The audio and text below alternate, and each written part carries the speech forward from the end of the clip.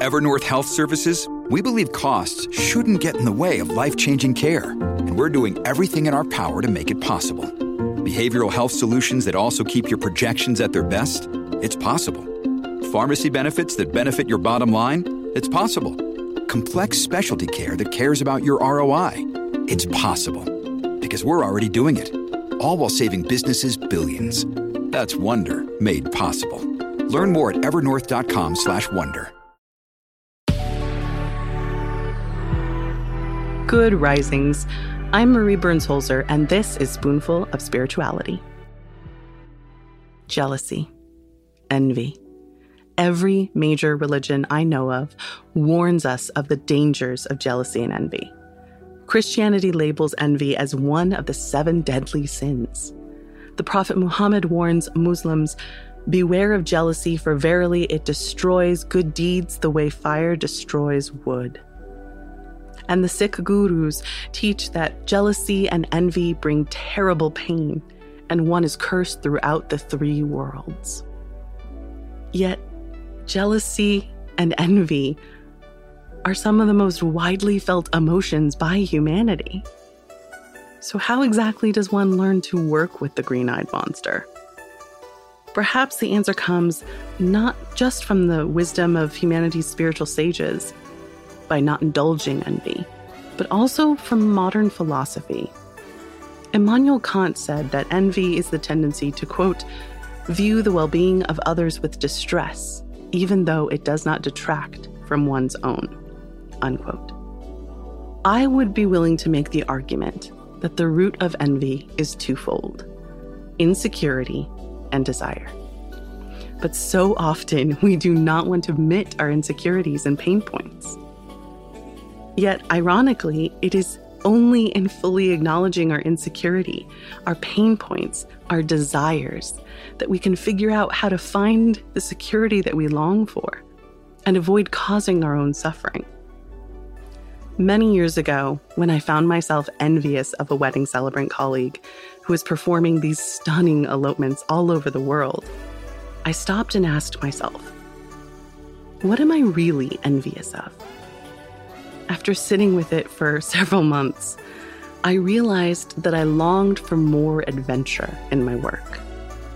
After working exclusively in Southern California for years, I wanted to travel and experience ceremony in places other than traditional venues. What I really wanted was to be the kind of officiant who found success in adventure, travel, and a sense of play. I wanted to be the kind of person this colleague was. So instead of simply suppressing my envy and being grateful for what I had, I realized that envy was a teacher, here to guide me towards becoming the kind of person I hadn't acknowledged yet I wanted to be. It's several years after that lesson, and I'm happy to say that I did what I needed to do to become the officiant, the business owner, the person I wanted to become. The good news is you can too, if you let your envy be a teacher instead of a conspirator. If you're willing to be very real with yourself, there's good lessons to be learned on how to make your life what you want it to be.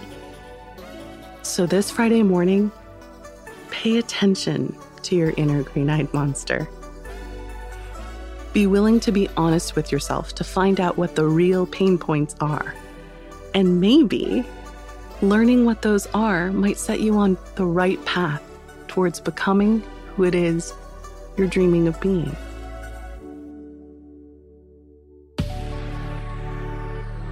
I'm Marie Burns-Holzer, and you can find me at Marie Burns-Holzer on Instagram and TikTok. Thank you so much for listening to Good Risings today. If you enjoyed this podcast, please let us know by leaving a review. We'd love to hear from you. Now go be excellent to yourself and to each other.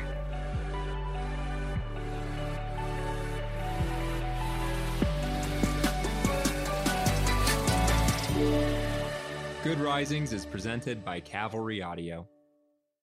Our bodies come in different shapes and sizes, so doesn't it make sense that our weight loss plans should too? That's the beauty of Noom. They build a personal plan that factors in dietary restrictions, medical issues, and other personal needs so your plan works for you. Noom doesn't restrict or shame when you want to treat yourself. Their flexible program focuses on progress instead of perfection. You don't have to give up carbs or anything. And with their daily lessons, you can learn something new about your food choices every day.